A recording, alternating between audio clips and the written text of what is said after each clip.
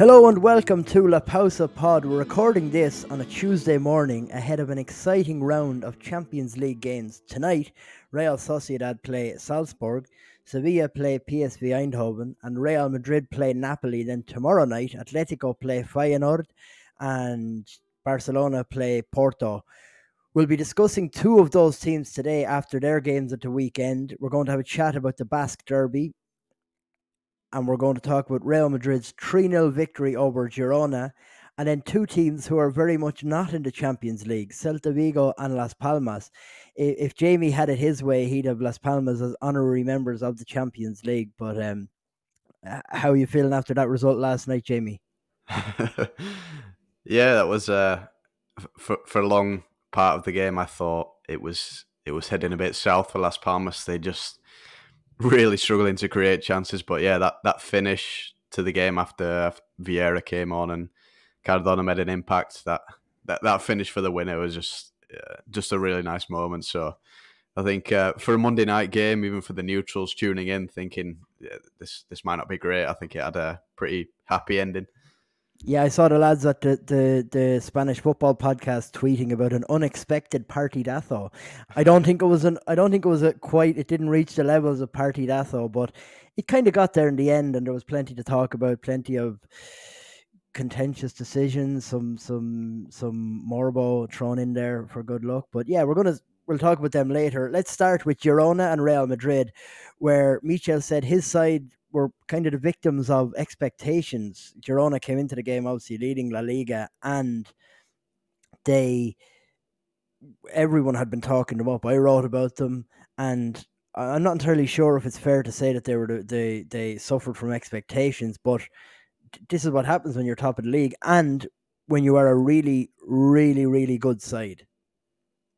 Yeah, it was. I guess we're at fault because we've spoken a lot about them in recent weeks in this season. But yeah, I don't think it was expectations from minute one. But I think once you fall behind against Real Madrid and you kind of feel like the bubble has burst and it just becomes really hard to sort of respond. And that was another thing Michel said after the game, that like when you play against Real Madrid, you say, for example, Valverde goes past you, it can start to set in that you're feeling like you're having a bad game. And it's like, no, they're just really good. You just have to Yeah. live with those moments and respond when you can. But yeah, we'll talk about the stats of the game and then what came after. I think that's best to split it up. In terms of those stats that Jamie's talking about, the XG for the game was 1.59 to Girona and 2.38 to Real Madrid. Girona amassed the grand majority of that XG in the in the opening 15 minutes, and we went back and watched this game, the first 20 minutes anyway, to just see how dominant Girona were. And I watched it back, and we were talking about uh, Girona, and I saw some people saying, "Oh, Girona, like they collapsed against Real Madrid." Having watched back that first 15 minutes, the chances that they created, how much pressure they put Real Madrid under, I think this is the best coached team in Spain, and one of the best coached teams in Europe. They're just incredible at how they get free men on the ball high up the pitch. The movement is incredible. The technical ability is incredible. The bravery is incredible. And I think that you were saying that it was a worse defensive opening 15 minutes defensively for Real Madrid than it was against Atletico Madrid. And did so you're backing up what I saw as well in the opening 15 minutes. This Girona start was incredible. Yeah, I mean, the talk after the Atletico game was all about what a disastrous start it was, the complete inability to defend crosses, and it was basically the same in this Girona match. The only difference was that Girona didn't take their chances and Atletico did. The XG after 15 minutes, so basically up to Bellingham's assist for Joselu, which changed the game, was 0.9, so basically at 1 to 0. So they had two big chances with Herrera and Sigankov that weren't taken. And then there's another screenshot that we'll post on our Twitter after, where it wasn't a big chance that led to it. But I mean, the screenshot of the marking from this cross in the 15th minute, which is just before Bellingham, changes the game or the trajectory of the game, is quite unbelievable. So, I mean, Ancelotti had spoken a lot coming into this game about, we can't keep conceding the first goal, we can't keep starting slowly, and they did again. They just got away with it this time. Yeah, this screenshot here, when you posted it, I didn't actually see this, but it's 15 minutes in. We'll put it on our Twitter. It looks like Girona are defending this because there's four men free in the middle. I don't know which one was worse, the Angel Carrera miss or the Tsegankov miss. I would say I think both of them were as bad as each other almost, because Herrera was attacking the ball. He had to just place it, just get it on target, and it was, as long as it wasn't anywhere near Kepa, that was going in. And then Tsegankov did have to kind of bend his body around a little bit and kind of try to direct it on target. But that's gilt edge stuff there. But so basically, what I saw here, and I don't know if you agree with this. Basically, Real Madrid. I was listening to the radio the other night, last night, and Predrag Mijatovic was talking about Modric not playing, and this is kind of becoming a thing now in Spain about why isn't Modric playing and stuff like that. And one quote that he said was basically everyone has suffered because of the rombo, or the diagonal, or the 4-4-2 diamond. Now I wonder. So there was tweaks to the 4-4-2 diamond here, out of possession for Real Madrid, and one area where Girona did so well in the start of that in the opening 15 minutes was Miguel Gutierrez playing as a inverted fullback, stepping up, joining the attacking line, where and it was between Tchouaméni, Valverde, and Carvajal to defend against Savio, Gutierrez, and Daley Blind. Now, the problem with that was Miguel Gutierrez's movement is just so good, and Savio knows that when and Gutierrez can play as an interior, he can play further forward, like an attacking, kind of almost like a number 10 in advanced positions. He can play as a wide man, he can play as a fullback, and he was just moving around all these positions. Savio stepping in, and then Gutierrez would go outside, and Carvajal had to switch, and that communication between Real Madrid broke down at times. So when he went into the attacking line, Rudiger picked him up, but Rudiger wasn't following him. So then once Gutierrez dropped off him, that was on Tchouaméni or Valverde or to pick him up, and they were sometimes missing him, or else sometimes there was two of them going to him, and then Daley Blind was free, and this was causing so many problems for Real Madrid, and Girona just it was like they were almost tying with them. And then when they all collapsed on Gutierrez, Daley Blind passed it out to Alex Garcia, and he went out the other side to Yan Couto, and then it was the same again. The only difference on the right-hand side was that Jude Bellingham is just incredible defensively, and he can play that role really well. But just on that topic of everyone has suffered because of this rombo, do you think this is the right system for Real Madrid? Yeah, I'm not sure about long-term in terms of saying yes or no. Ancelotti said, it's not an ideal formation, but then again, nothing is. But yeah, I agree. The start to this game, the way that players like Gutierrez move inside and out, depending on where the ball is, they just had a lot of problems trying to cover the space. And that was the thing. I thought when the game state was at 0-0, I thought Real Madrid had so many problems trying to get the off-ball approach right against Girona, because times they were trying to get up to the ball, times they were having to sit off, but I felt like they kept getting caught in between. And obviously once they get the lead, they can start to sit off a bit and be a bit more conservative and not quite have to get caught or risk getting caught in between, trying to put pressure on. And yeah, it was, even with Valverde and Bellingham on the two sides, constantly having to make recovery runs, because like you said, if Gutierrez wasn't sort of making inroads, they'd give it to Alex Garcia and he'd just spray it out wide. And I felt like Bellingham was running backwards a lot in that first 15 minutes or so. But once they get the lead, we've said it already, Bellingham invents a goal out of practically nothing. Once that game state changes, then Real Madrid can, be a bit more concerned about closing space and actually putting pressure on the ball, because I thought Girona looked really dynamic when it was 0-0.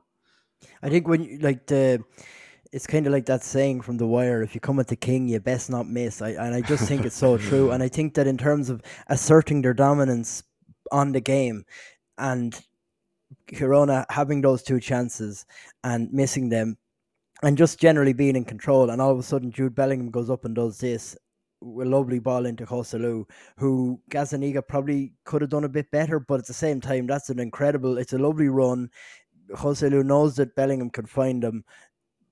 Bellingham obviously executes the pass just perfectly, and it's just like we're the alphas here, And I just think that in terms of Girona, this tends to be the problem. You can be playing really, really well, have a really good team, have a really nice style of play, but you have to take your chances against Barcelona and Real Madrid, and even if you do, there's going to be an onslaught. They're going to create chances, and this is just the difference in quality, I guess. And I doesn't really, I mean, that kind of goes without saying, but we saw it today, and I don't think that it lessens Girona's quality or what Michel is doing, and I genuinely think that they are still.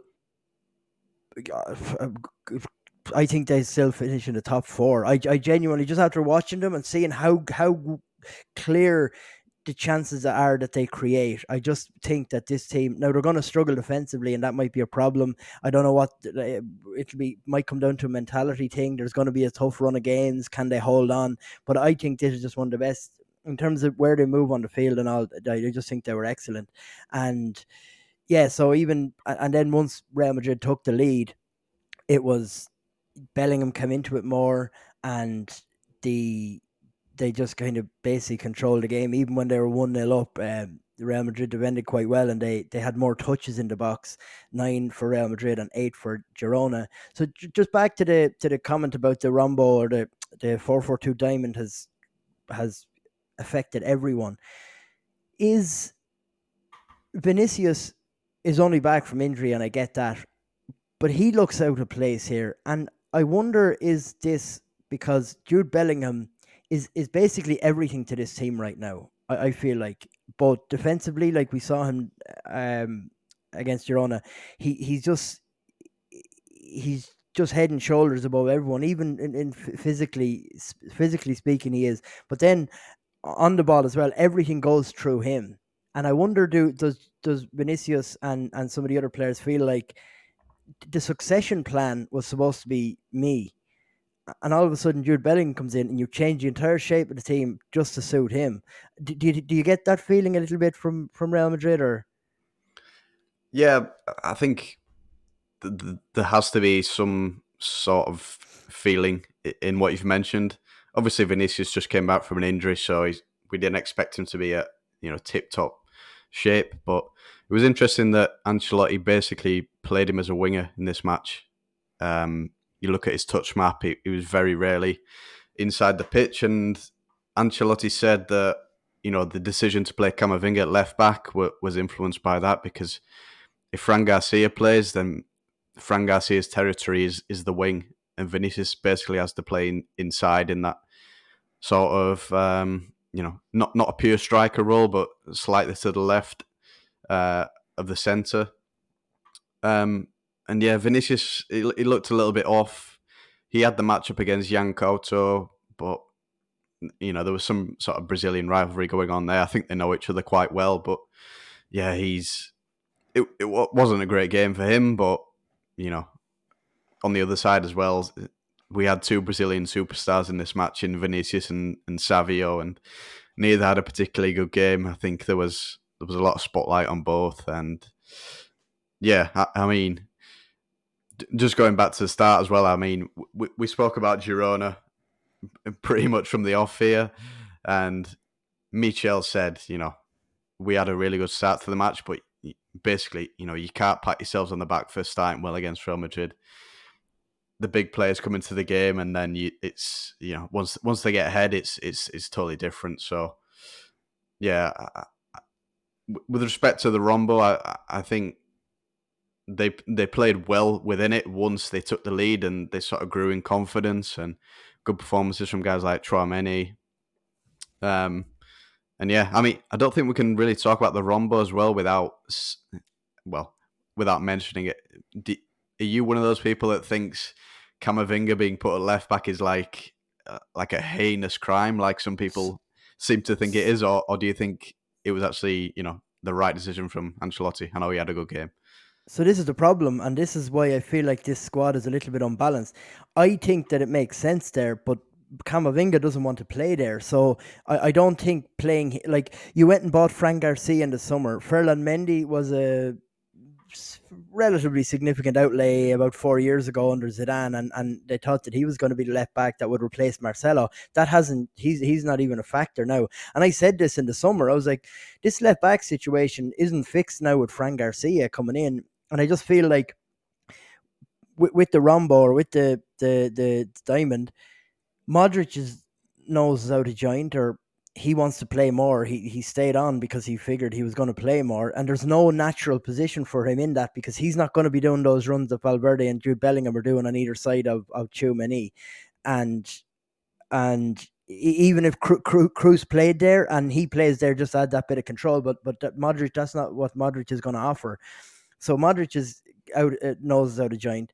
Camavinga doesn't want to play left back, and I just wonder, like, I mean, what is the like? It just feels like there's no balance in this squad, and with players being played out of position and stuff like that. And just on the Savio thing and Danny Garcia or Danny Carvajal, Carvajal has shut down some of the best wingers in the world. Like he shut down Grealish in the Champions League last year in the first leg at the Bernabeu, shut him down. Yeah, I think he got the better of him on that occasion, and I just feel like Savio, like that was Carvajal absolutely loves that, and that was one-on-one situations. He's so aggressive, he's just so determined not to be beaten that that was always going to be a tough enough assignment for Savio, and I think he just slightly struggled there. But yeah, I think that Chumani has grown into it role, but again, there's moments when he looks like he's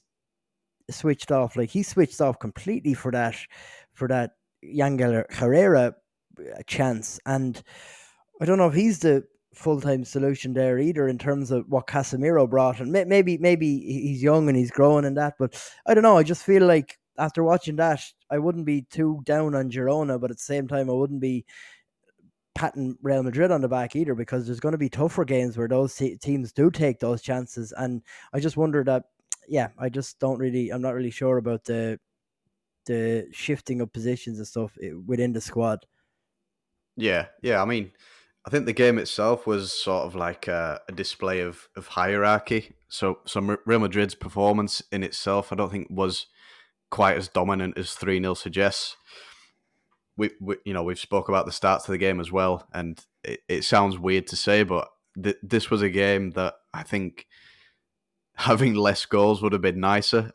The longer it stayed at 0-0, and it was sort of a neutral game where Real Madrid couldn't, sort of grow into the game, confidence wise, and sort of adapt their approach when they had to try and go not toe to toe with Girona, but show that they weren't just coming to Montilivi to sit back and watch the ball be played around by this really good team. It's there are definitely things that Ancelotti needs to take care of in this team, and they used Bellingham off the left side in this game in a 4-4-2 out of possession, and they really couldn't put pressure on the ball if Bellingham's not closer to the front line playing in behind the strikers. So there's stuff to consider. They looked good when they were defending a lead with Bellingham and Valverde on either side, but they couldn't really pressure the ball, and they were fortunate to get out of that start to the game ahead, where the onus on them was reduced in terms of pressuring. So Yeah. lots of stuff to consider for Ancelotti still. And just on that point about it being a display of hierarchy, you look at Savio. That was his first game he's basically only ever played 6 games for PSV Eindhoven in the Eredivisie, and after that, he's never actually played a game of this magnitude with so much hype around it, like with Girona coming in as the leader, like Artem Dovbyk as well, another player who hadn't played at this level before, and players like that who are just learning now what it is, what you need to do to beat Real Madrid, and it's just so hard. I mean, I wouldn't be down on Corona too much, but also just a note there quickly on Yangel Herrera's role. I think I've been waiting for him to come good now for a couple of years, but I think he has just been magnificent this season, and he was excellent again in that opening half, and like really gave it to Rudiger. He was all over that attacking third, and like he's aggressive. He's technically good. His positioning is good, and I'm really excited to see what he does now for the future. But we'll move on from that game onto the Real Sociedad 3-0 versus Athletic Club in a game where Real Sociedad really showed that they are a Champions League side. Athletic Club tried to add a bit of chaos to the mix, but Real Sociedad just stayed calm, finished the chances that they created, and ultimately ran out 3-0 winners, and deserve it, I would say. No? Yeah, I'm not sure about you as well. As soon as I saw Athletic lineup come out, I was just worried for them. I didn't really see how they could go away to Real Sociedad and win that game, knowing that they didn't have Oyan Sanset, they didn't have Inigo Ruiz de Galarreta.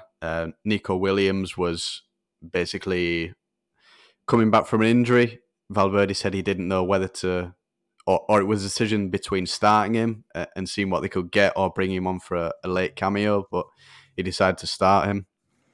And bringing in, Danny Garcia, Ander Herrera, Ike Muniain as that central three, I just thought this is not going to be enough to go up against Real Sociedad, knowing how good they've looked in recent weeks, the performances into in the Champions League, and that midfield three, which I think we'll speak about, of Zubimendi, Merino, Bryce Mendes. They look like they're really back to their best now. So I just, from you can never write off a game from before the whistle, but I just thought it was going to be a massive task for Athletic to get a result there. That midfield three for Real Sociedad could easily be Real Madrid or Spain's starting midfield for the next 5 or 6 years. It wasn't for Rodri in Zubimendi's place, but even still, Zubimendi is right there.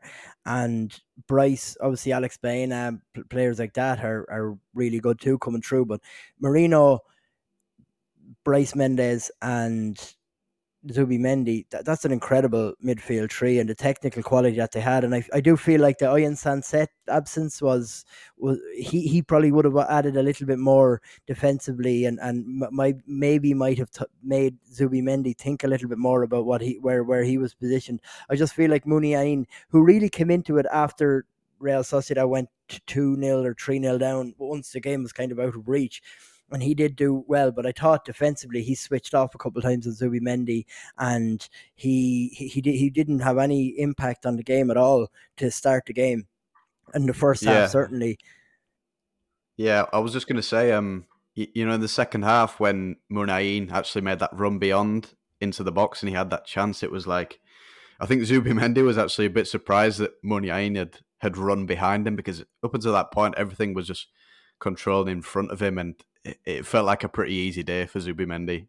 Considering how good he is, no disrespect to Muniain, but Zubimendi controls number 10s pretty well these days, and even good ones. And I'm not sure Muniain is a player who can really be decisive in these types of games anymore, unfortunately. Yeah, another player who started for Real Sociedad and who had a big impact, I thought, he didn't score, but I thought he was excellent, was Umar Sadiq, who has been just coming back from, or he'd been eased into it, we presume, after the ACL tear last year, but he's also been not played because Mikel Oyarzabal has been playing there, and I thought that this was perfect from Alguacil, because Umar Sadiq was aggressive to match the Athletic Bilbao central defenders. He held the ball up well. I think he provided an option pretty much all the time, and he good at advancing the ball when he does get it in places where he can run at defenders, and I just think that that made a huge difference to Athletic or to Real Sociedad's attack, and it just looked really balanced with Bernache on the left, Kubo on the right, and Umar Sadiq as the central point of everything that was happening in the attack. Yeah, he had a good impact, Sadiq, and it obviously easy to say in hindsight, but it looks like a good decision from Alguacil to leave Oyarzabal on the bench and go back to a real number 9. And he's a really unorthodox player, Sadiq. To me, watching the game, it looked like he really bothered Danny Vivian, especially because he's just difficult to get to grips with. Vivian kept complaining to the referee, like, he's pushing me and grabbing me and all this type of things. But yeah, Sadiq completed 4 take-ons in this match, which was the most by Real Sociedad playing in a La Liga game so far this season. So I think that just shows what his type of game is. He's creative. He makes things happen. It doesn't always look, overly clean, but he just bothers defenders. And like I said, Vivian was certainly a little bit tentative to really engage him because he's just got that weird frame and he's tough to deal with. But yeah, he had a good impact and good decision. That's a good phrase. He's got a weird frame because he doesn't look like he kind of crouches over, but he's got really quick feet, and he showed that off against in the game at the weekend. And he's got really quick feet. He's very very direct. He's deceptionally slow or quick because he doesn't look like he should be, but he's really direct. I think pacey more than quick. And yeah, I think that's a massive bonus now for them, knowing that he's getting back to his best. And Andre Silva come off the bench, and game was pretty much over at that point. But he's another option now. I was just saying that I think Mikel Oyarzabal now can go back out onto the left with Umar Sadiq there to fill that role at number 9, and I think that will actually help Oyarzabal get back to his best, because him playing as a false 9 wasn't really working, because I just feel like he has to be kind of a little bit out. I think he feels more comfortable and he looks more comfortable when he's out on the left, kind of facing the ball, when he's got his body, I don't know what shape would be, but when he's kind of concede an entire pitch. And yeah, I think Oyarzabal you might be able to start him at left, on that left of that attack now. And yeah, so basically what I saw in terms of one of the changes in the game was when Tierney went off with a hamstring injury, they brought on Munoz, and prior to that, Athletic Club had been sitting back on the two fullbacks, Traore and Tierney, because they obviously know how badly they can hurt you. But then when Munoz went off, it was strange because the Williams brothers kind of pushed up a little bit further, and Ramiro, who showed off some excellent passing skills in this game, he was just popping the ball over the Williams brothers, and the two fullbacks, and either on a couple of occasions at the end of the first half, they just got to carry the ball, and the Williams brothers were left in the dust. And I just thought it was kind of strange for Athletic Club to get aggressive at that point when they had been kind of sitting off a bit and being a bit more conservative. Yeah, I thought the same, because it was it wasn't a full throttle start to the game from Athletic, and obviously Valverde had devised the plan to leave Zubeldi and Lenormand free at centre back for them to have to manage the ball and make decisions. They were the two free men pretty much. Obviously, Guruzzeta was sort of shuttling between the pair of them, but it was just a case of, even if Athletic had seen something that they were keen to go after, if they're not a team who are really pressing from the front and making it difficult to play out, winning the ball high up, it just feels like they're a bit of a diluted version of Valverde's team. And yeah, like you said, Ramiro's passing, once they did start to step on, was really good. And they just had different, or so much more ways to bypass the press when it did come than Athletic, who looked just a little bit rabbit in the headlights, unfortunately. And we were talking about game state there with Real Madrid. Obviously, once they took the lead, it was hard for Girona to start to fashion chances.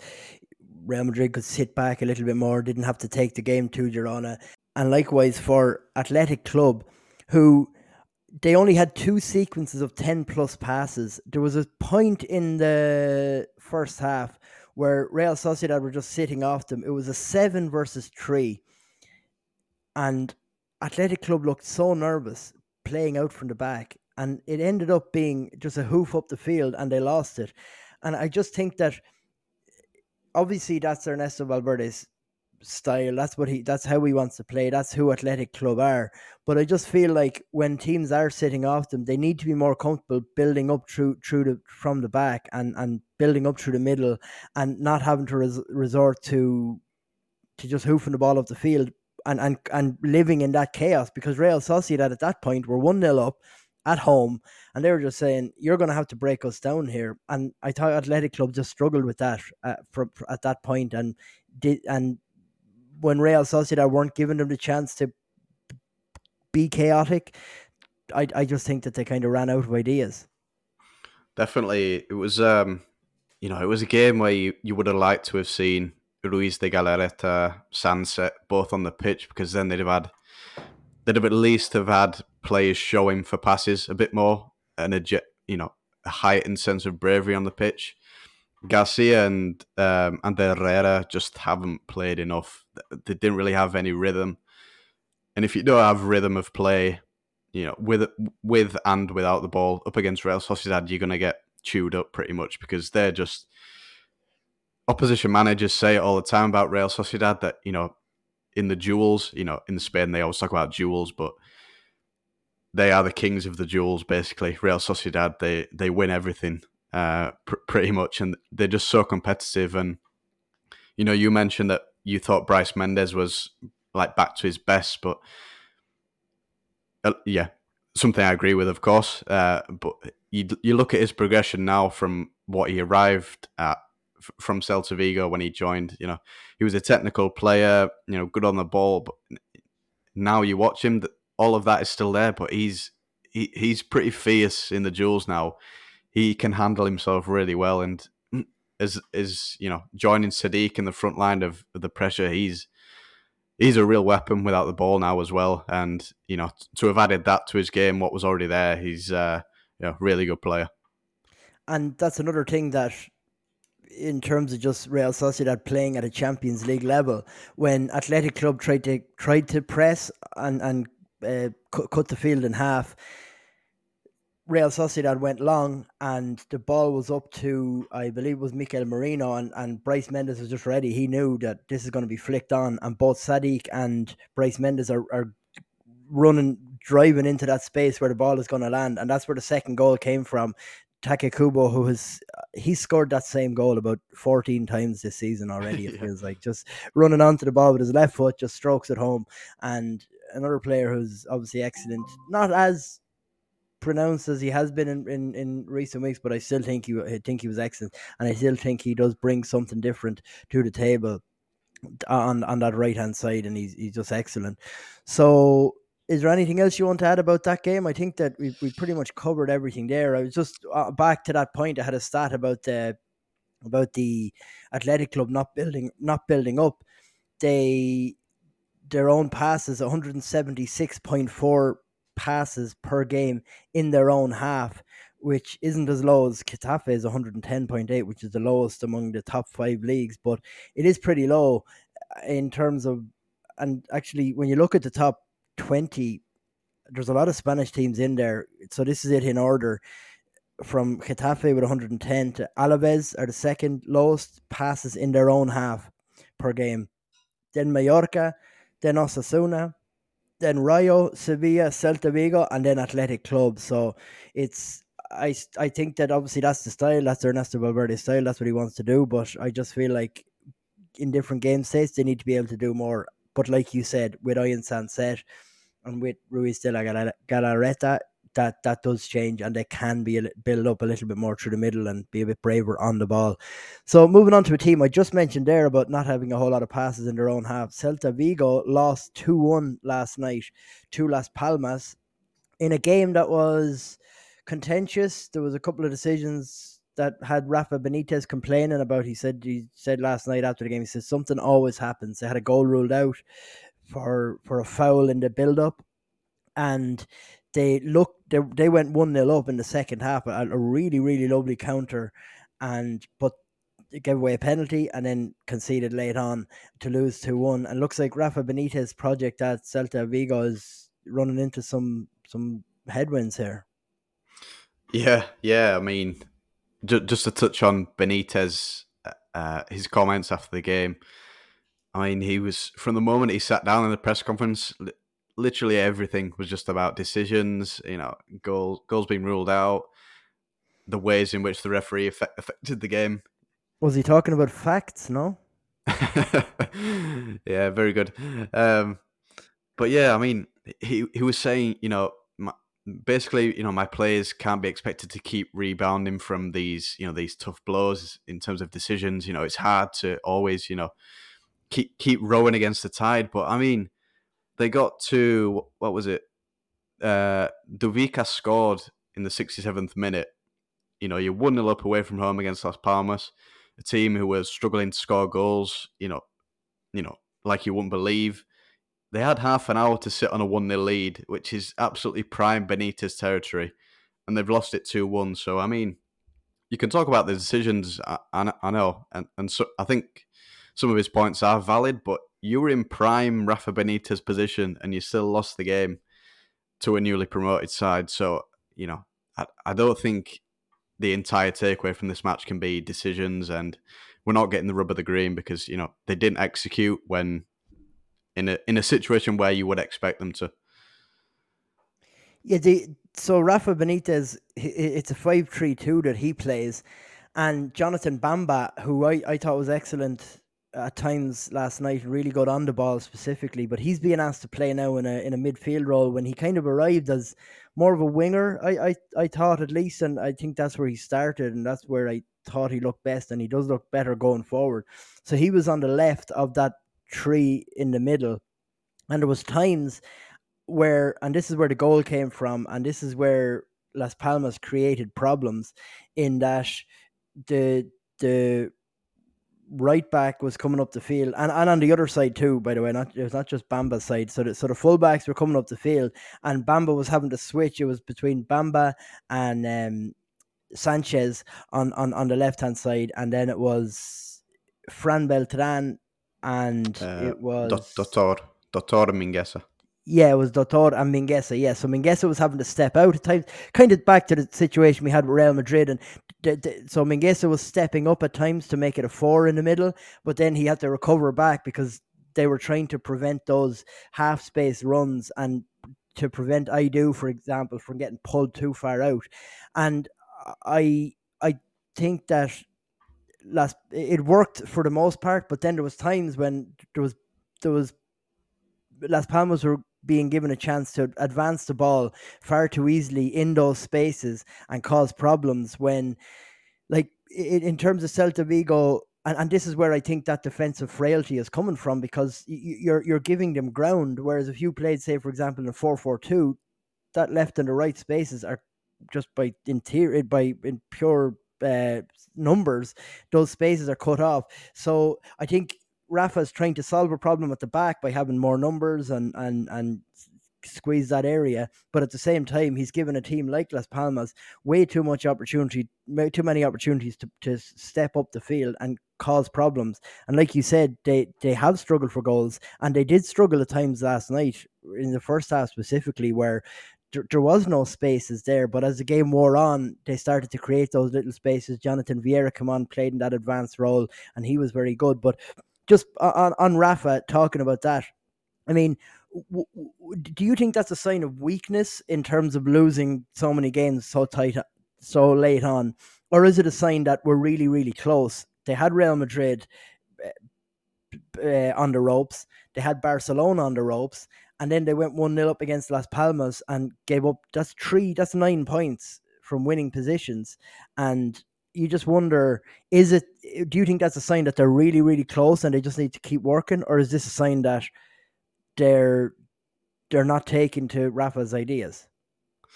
Yeah, it's just I'm inclined to think they were really close, and they were good defensively for what Benitez wants to do for long spells of those games. But it's just such a tough sell to the Celta fans to play that way and still lose. I mean, they've Yeah, had, that's what the was it, issue. 26% possession away to Las Palmas. Obviously, a team who do see a lot of the ball, but a lot of fans are not going to accept that against a newly promoted side. And I agreed with what you said about Celta basically lost this game, for the pure fact of Las Palmas just had so many opportunities to try and work position. For long spells of the game, it wasn't coming off. But I mean, deep into the 97th minute, Las Palmas just still insisting, and eventually they get the breakthrough. But there is, I would say, for Las Palmas, it's a brilliant win. It will give some validation to what they're trying to do, but there's still lots of things for Garcia Pimienta to correct, I think, because in the first half, especially, the build up's good. They move the ball around, but they just don't have that change of tempo once they sort of pass through the thirds.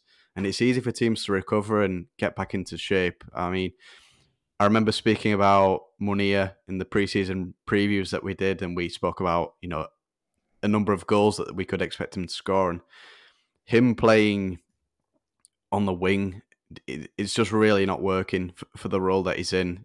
They use sort of, I mean, the team that comes to mind for the approach that Las Palmas have in terms of a team who do it really well. Obviously not identical, but Arsenal, because they have the tight build up. Inverted fullbacks, and they stretch the pitch out wide with Saka and Martinelli, and they are just, once the ball gets to them, there's pure acceleration. You could talk about Girona as well, but Las Palmas build up is good. They move the ball sort of in the first two thirds of the pitch nicely, but there's just no change of rhythm there, and it's just, I think that's a big reason why they've struggled to score goals so far. And yeah, so you could say Celta had them well covered in that scenario, but again, as the game wore on and Garcia Pimienta made changes, Vieira came on, Kirian moved higher up. He had a brilliant game. Yeah. They basically won on insistence. So it's a really tough one for Benitez. I think Alberto Moledo will solve some of those problems. I'd say he'll slot in there where Munir is playing, or they'll readjust so that Molero comes in. He's had a hamstring injury that he's supposed to be out for 3 or 4 weeks, and it's 2 months now. And I would hate for Garcia Pimienta to leave, or not suggesting that he would be sacked, or that there hasn't been any reports about that, obviously, and specifically not after last night, such a good win. But I'd like to see him with his best team, and I do think that Molero obviously is a part of that. So I think that I'd love to see him playing, and to see if that attack does improve with him in the team, because he adds so much, obviously. And Yeah. you So, mentioned Kiri. sorry. I Yeah. should just add. It sounds like there were quite veiled comments after the game, but it sounds like Jonathan Vieira might be leaving Las Palmas in the winter. He was saying, basically, time is running out for me. There's opportunities out there for me. Paraphrasing slightly there, but yeah, the sense seems to be that he's pretty much out of the door at Las Palmas. We'll see what happens, but yeah, it's something to mention. And I wonder what that means in terms of chances to do what, to play higher up, to chances to make money. I wonder what that means, because he's 33 now. I mean, maybe, yeah. I mean, he's still got it, and he's still excellent. But Yeah. I think he had an offer from the Middle East in the summer that was rejected at the time. I'm not sure if they've come back or if it's from somewhere else, uh, but yeah, that it was a very sudden sort of change of tone after the game, where it was like, you know, I'm just out here enjoying what time I have left. There's young guys coming up that need their opportunities, and it was like, wow, that happened quickly. But yeah, we'll mm. see what happens. Yeah, I'd say that's what you said. That's what he's talking about there. But yeah, and I think we'll leave it there then on the Las Palmas versus Celta Vigo game, and we'll leave it there for this podcast. Obviously, if you follow us over on Twitter at La Pausa Pod, you'll get to keep up with us during all the Champions League games and the La Liga, obviously, as always. So yeah, we'll leave it there for this episode of La Pausa Pod. From me and Jamie here, it is adios.